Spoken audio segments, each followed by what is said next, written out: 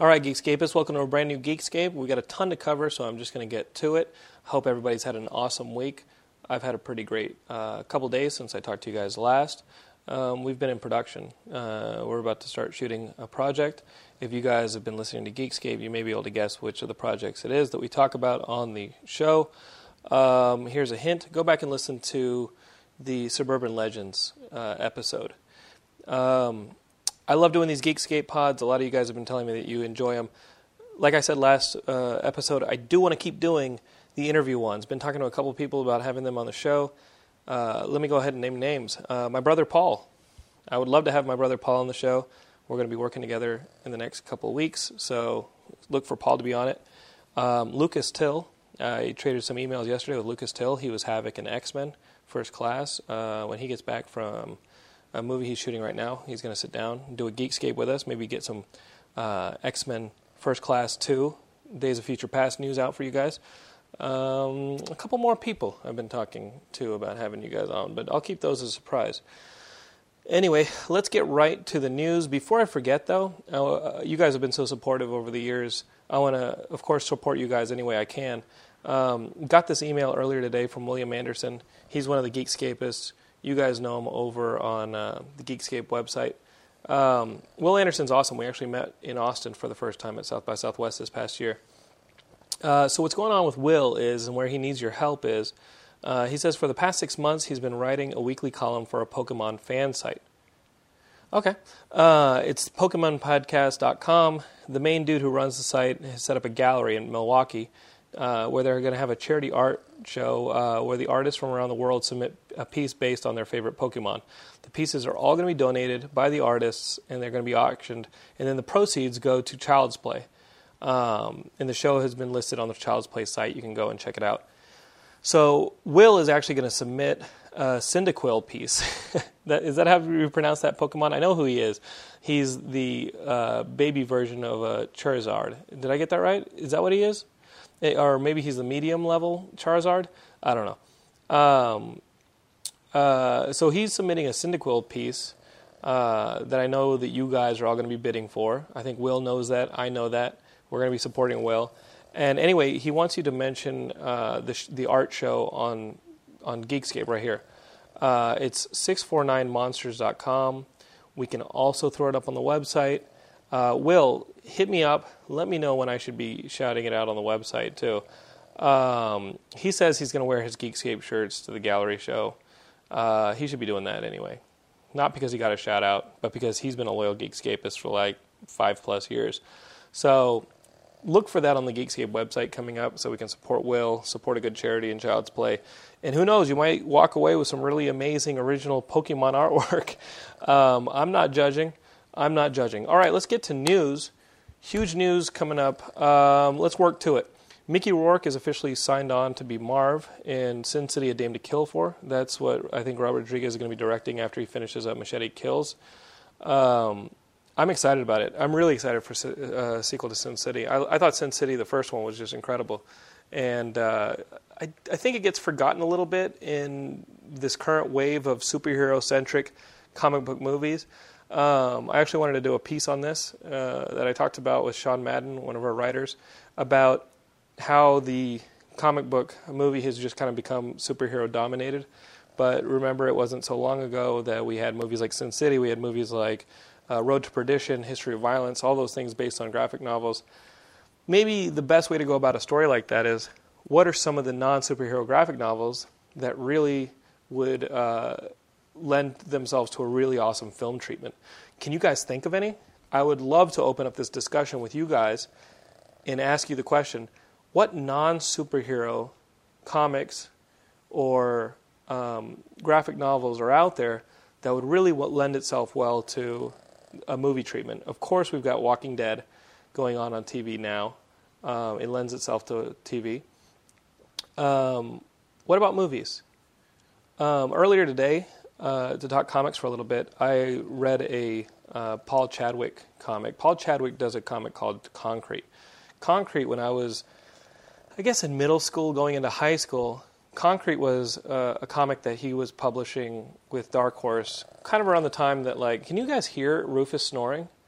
Oh my God, like, My dog Rufus is snoring like crazy. Hey Rufus, poor Rufus. He has an ear infection, so he has like a cone around his ear. He has like a cone around his head right now, so he won't scratch his ear. But he is snoring up a racket. I think some of you guys can hear that. Rufus, are you all right? He's had a long day. He's had a really long day of rest, eating, pooping, and playing. Anyway, let me get back to it. Rufus, I'm going to need you to wake up, dude. Wake up. He can't wake up. Like Rufus, once he hits like almost 9 o'clock at night, he goes into a coma state. Anyway, stay focused. Concrete, the book by Paul Chadwick. There was actually a Guillermo del Toro. No, it wasn't Guillermo del Toro. I think it was Peter Jackson. One of those two guys wrote a Concrete script. I don't know if I still have it, but they wrote a script for a Concrete movie. I never read it, but I think I actually got a copy of it and printed it out and never really got around to it. But I think Concrete would be a really tough movie to do because if you read it, it's kind of like a Ben Grimm story. It's about a guy who is a political speechwriter, and while he's camping with a buddy of his, he sees these lights up in like the mountains, right, at night. So he goes hiking, and he and his buddy actually get abducted. And their brains get transplanted out of their body into these rock bodies, right? So he ends up escaping. His friend doesn't. And he sees these aliens doing experiments on like deer and other wildlife from Earth. He escapes, and the spaceship takes off, kind of erupts out of the side of the mountain and takes off. But he's free. The problem is the aliens have his body. And this isn't one of those stories where like he has to get his body back. No, he's stuck in this concrete body, and he's just gone through a divorce, which was the reason he was on a camping trip with his friend to get his mind off of things. And this character Ron is a guy who is always thinking. He's a political speechwriter. He likes to think about things conceptually. So it's kind of a non-Ben Grimm. You know how Ben Grimm always gets sad, in the Fantastic Four books? It's always cool that Ben Grimm's like this big clobbering time guy, but really the coolest parts I always thought of Ben Grimm or the Fantastic Four in general were those times when you saw the dysfunctional family. Not just the dysfunctional family, but the dysfunctional family members. Johnny was hot-headed. Sue, felt invisible. Of course, it was really like what the entire characters were about, and I don't have to literalize it for you. Concrete, this guy has to learn to kind of live on modern-day Earth in society with this body that is alien, right? This concrete body that doesn't allow him to touch, and he's kind of left with his thoughts. And what does he do? He falls in love, but of course you have the problem there. He can do feats of things like he can climb Everest. He can hold his breath almost infinitely underwater, but of course he can't hold a pencil and share these thoughts in writing. So he has to dictate them, but you can't really press down on a tape recorder without smashing it. You have a concrete body. For those of you guys who are looking for something that's a bit indie, maybe it really ponders your place in the world, go look for Concrete. I think it would be a really tough movie to make because obviously there's budget reasons why Concrete would be tough to bring to a big screen. You almost would need to make it a big movie. And the entire concept of Concrete is more of like an indie movie. It's something that you would see like, what would be a good filmmaker like for this?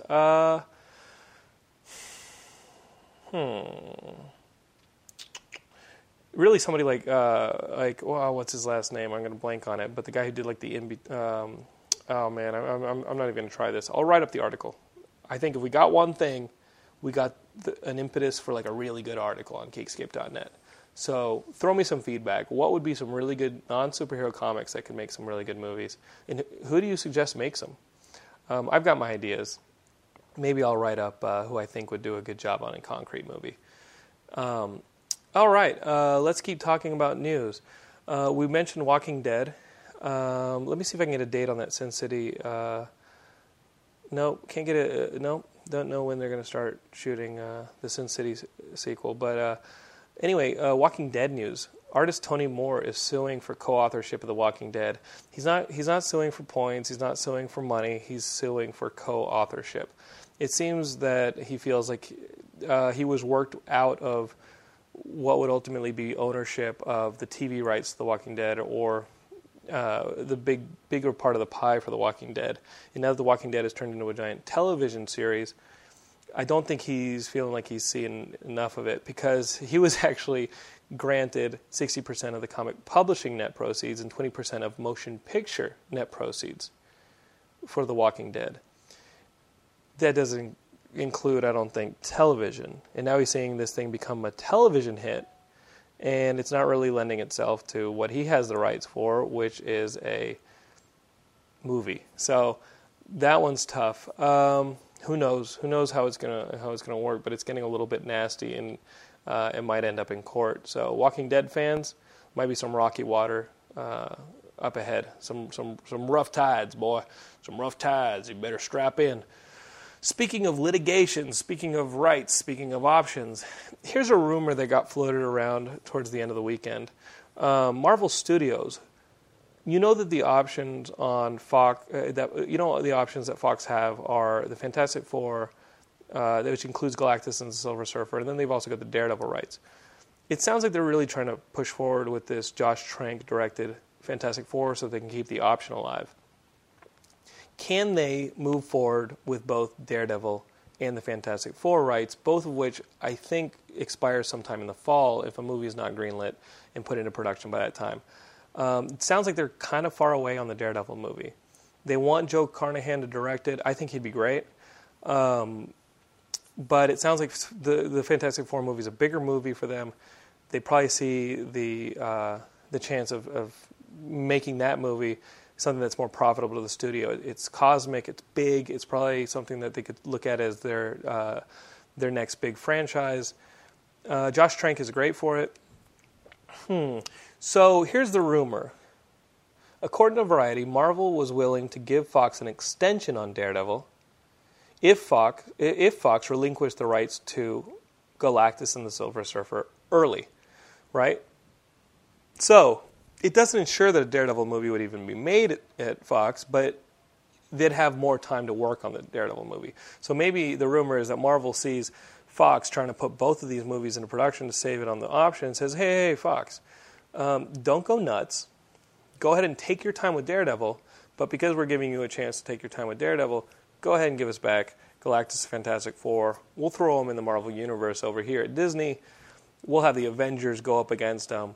We'll have a bit of the, maybe Guardians of the Galaxy, threatened by Galactus. Silver Surfer is part of it. Considering they already kind of used the Chitauri in the Avengers for the Skrull invasion, and I know Ian Kerner has this theory that the Chitauri were like the annihilation wave from the Fantastic Four and Humans, kind of galactic Silver Surfer world, which is Fantastic Four. Of course, Annihilus and the Annihilation Wave, those are Fantastic Four villains. Because Marvel kind of already did an Annihilation Wave storyline with the Chitauri, which, hey, if it's going to be the Avengers fighting to protect Earth from aliens, everybody wanted the Skrulls. But again, those are tied up with the Fantastic Four storyline. It sounds like Marvel is trying to really get some of the classic stories, the Coming of Galactus, the Warning of the Silver Surfer. Does it have to be the Silver Surfer warning the Fantastic Four? Does it have to be a Fantastic Four story? Could the Galactus Silver Surfer story happen properly with the Avengers? Who knows? We may never know. This thing was thrown up as a rumor. Again, with studios and properties, they're never going to put all their cards on the table, and sometimes they're going to plant things in the press. Either Marvel or Fox are going to plant things in the press to kind of play one side against the other. Who knows? It is interesting, though. It is interesting. I've heard of rumors of one of the studios just wanting to buy it back. Again, Disney bought the Avengers away from Paramount. Paramount did make some money on Avengers, did have some rights to the Avengers, but the Avengers was going to be the last deal under the Paramount distribution deal for the original Marvel films, the first wave of Marvel films, and Disney was like, nah, we'll take the profits on that, and went ahead and paid Paramount a chunk to get it out early. Speaking of that, let's talk Avengers. Here's some news for you.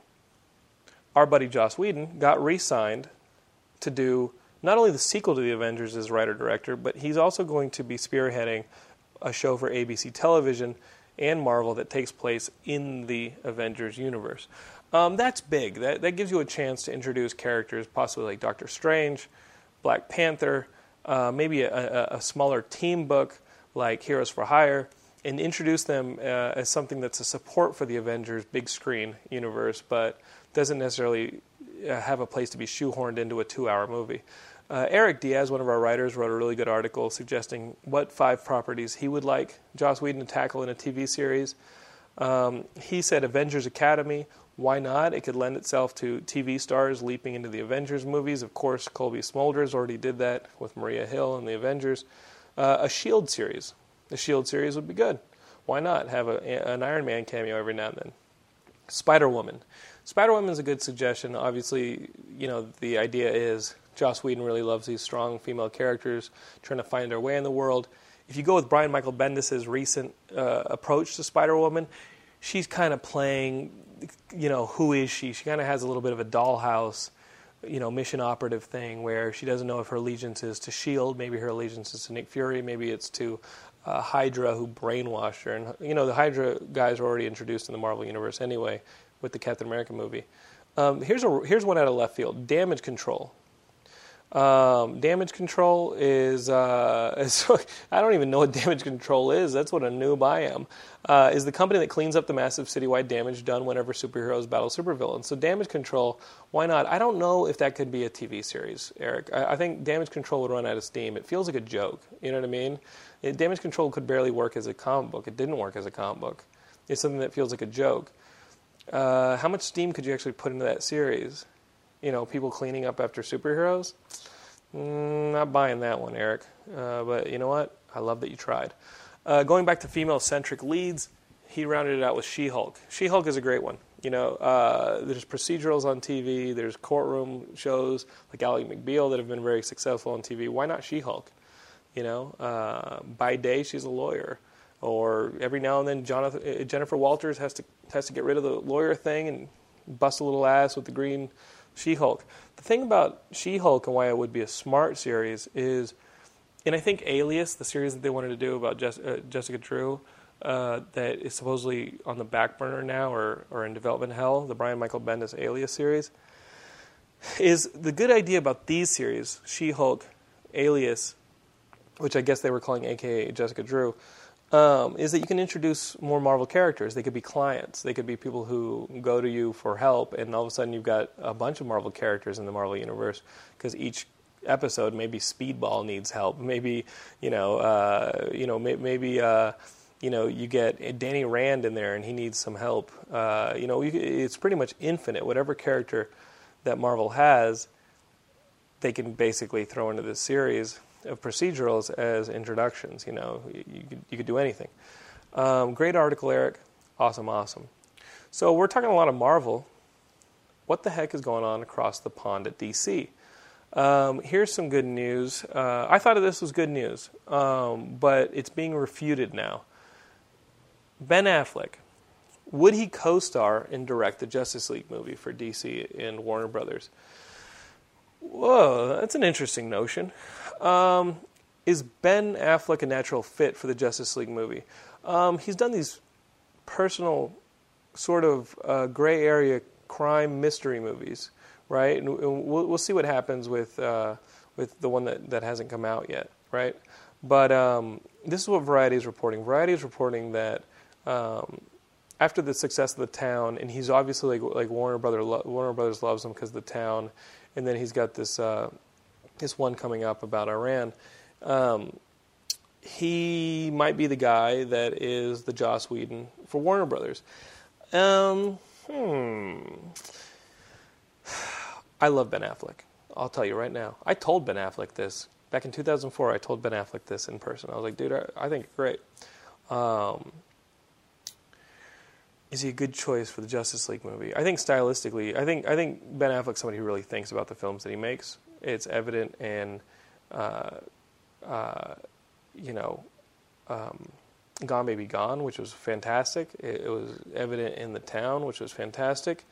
If you just look stylistically at the long lens, realistic look that they're doing, that he's been doing in his movie, it's close to the kind of stuff that you see in the Superman trailer for Man of Steel. That one's kind of been accused of being a bit of a Levi's commercial, right? With the look of Clark walking down the street, and you got some laundry blowing in the wind out on the Kent farm. If that's what they're doing, if they're going for realism in that way, right? And if they're going for character in that way, I think Ben Affleck is a good choice. He can obviously handle an ensemble, because Gone Baby Gone was an ensemble. You've got The Town was an ensemble. And what I like is that it works in this gray area, right? Everybody's allegiances are different, and everybody kind of has their own reasons for being part of it. I think he's a good choice, but then, of course, now we've got Deadline Hollywood kind of refuting the rumor, claiming that Ben Affleck's camp is saying, no, like, we aren't doing it yet, but there is a meeting. So if this moves forward, I think it's a good thing.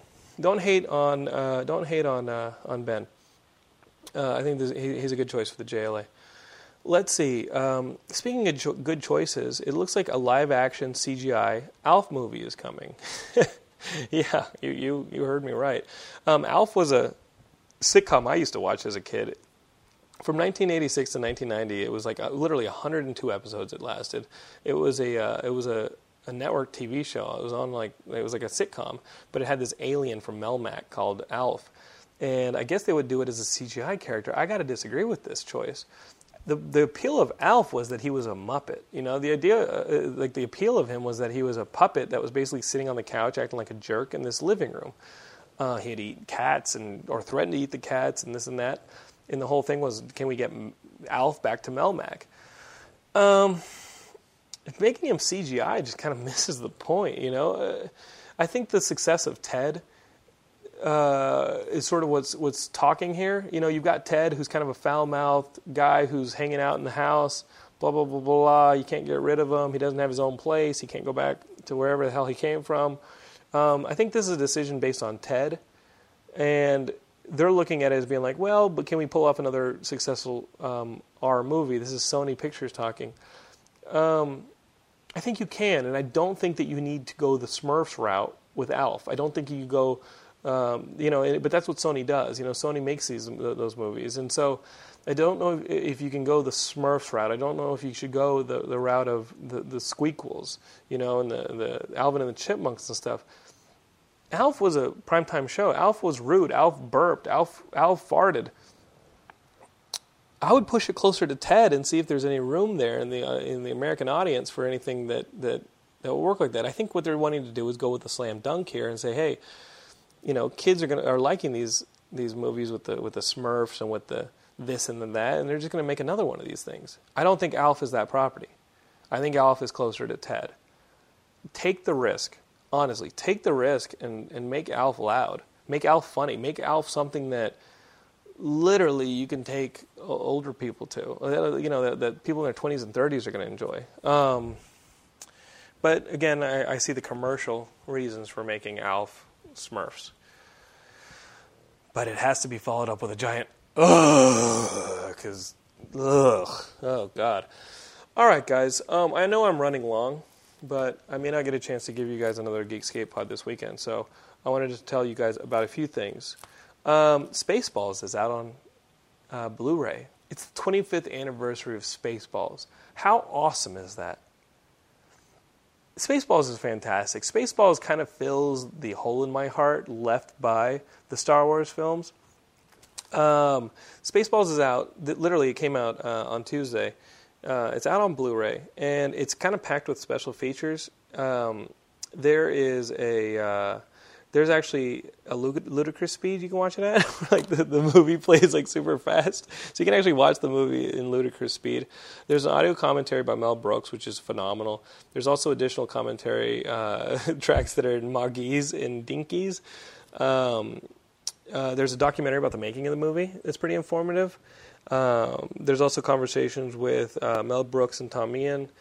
There's like a kind of a sad kind of documentary about John Candy. If you guys were too young to appreciate John Candy, I think it'll actually give you guys an appreciation of John Candy and how amazing he was.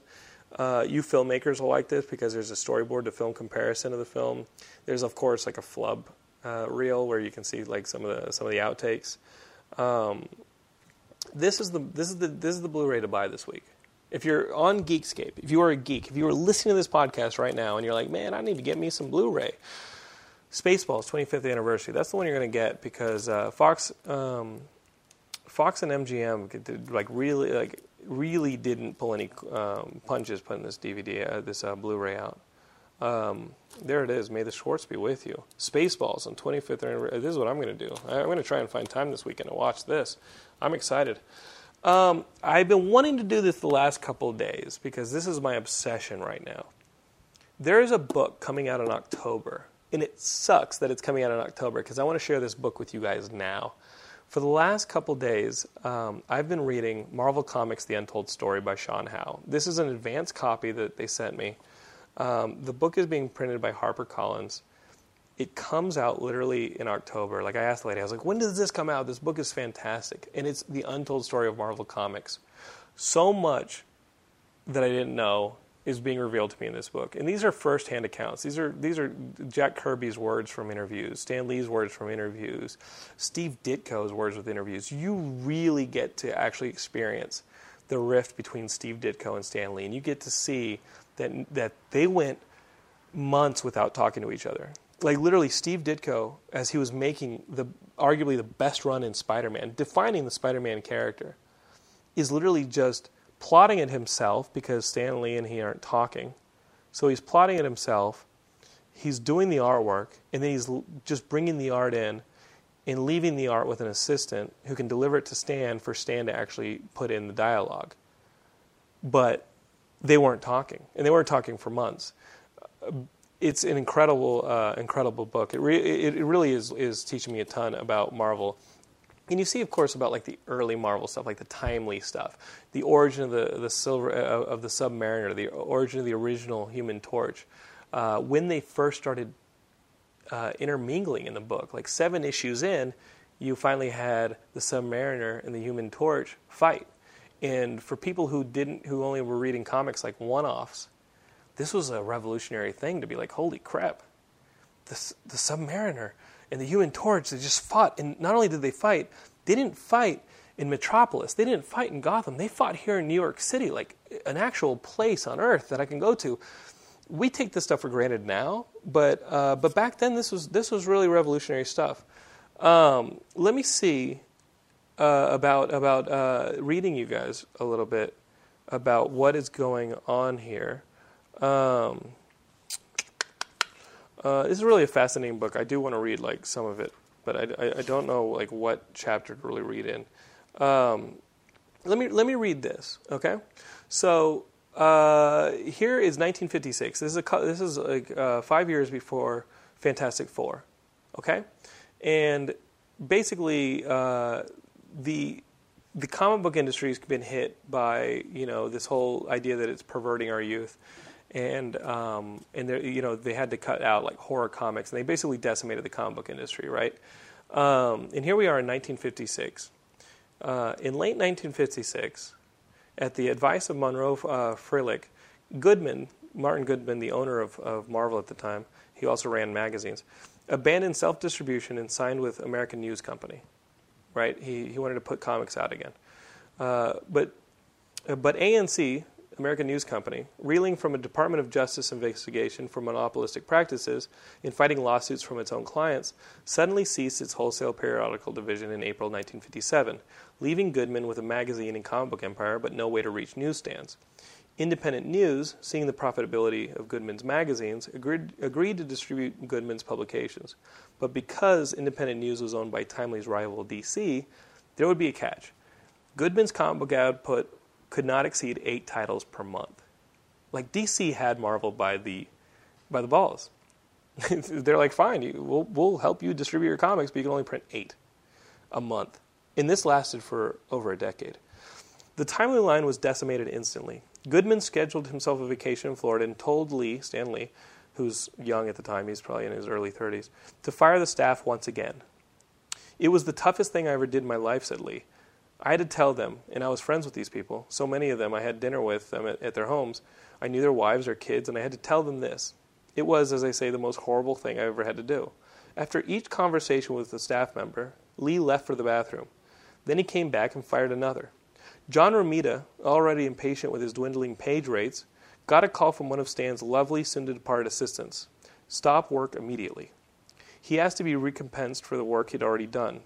She said she'd pass along the message, but he never heard back. If Stan Lee ever calls, Romita told his wife, tell him to go to hell. I thought that was a pretty interesting part of the book. Can you imagine, 1957, Stan Lee has to fire John Romita?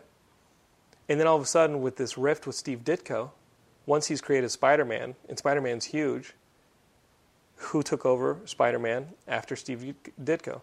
John Romita. How did that happen? How did they get somebody who literally was like, you can tell Stan Lee to go to hell, to come back under the fold? It's in this book. I think this book's incredible. Did you know that Hank Pym had a wife before Janet Pym? That's right. Her name was Maria. And she died. She died and left him, and he was sad. And then Janet Pym was like one of his students, and she was young, and it was almost weird that he was hanging out with such a young woman, and then they fell in love, and now we know the story of Janet Pym and Hank Pym, but I had no idea Hank Pym had a wife previous to Janet Pym. Let's hear that story. Let's put that in the comics. Marvel Comics, The Untold Story. It's not just a plug for the book. Literally, the book doesn't come out until October, but go ahead and go on Amazon and pre-order it because it's fantastic. I'm maybe a sixth through the book, and I take it everywhere. I take it if I get 15 minutes here, I'll read it. If I get 5 minutes here, I'll read it. It's about all I get these days. Go pre-order it. It's awesome. Here we go. Geekscape. Check us out on Facebook, YouTube, Twitter. Geekscape.net is our website. If you search for Geekscape on any of the social media, you'll find us. Go ahead and join us. Be our friend. We got contests and stuff. We just gave somebody a Blu-ray copy of Spaceballs because we had a contest on Facebook. That's the only way to win is to join us on Facebook. Check out our site, Geekscape.net. We got tons of people just writing content constantly. I'm so proud of them. I love what Geekscape is doing right now. And we got new Geekscape. It's like totally throwing in on the forums, making friends, just like old times. You can follow me on Twitter, Jonathan London. You can follow Geekscape on Twitter. Just search for it. And order some T-shirts, do some stuff. You can hear Rufus snoring again. Let me see if I can get the mic close to him. Here we go. I'm going to move the mic actually close to him.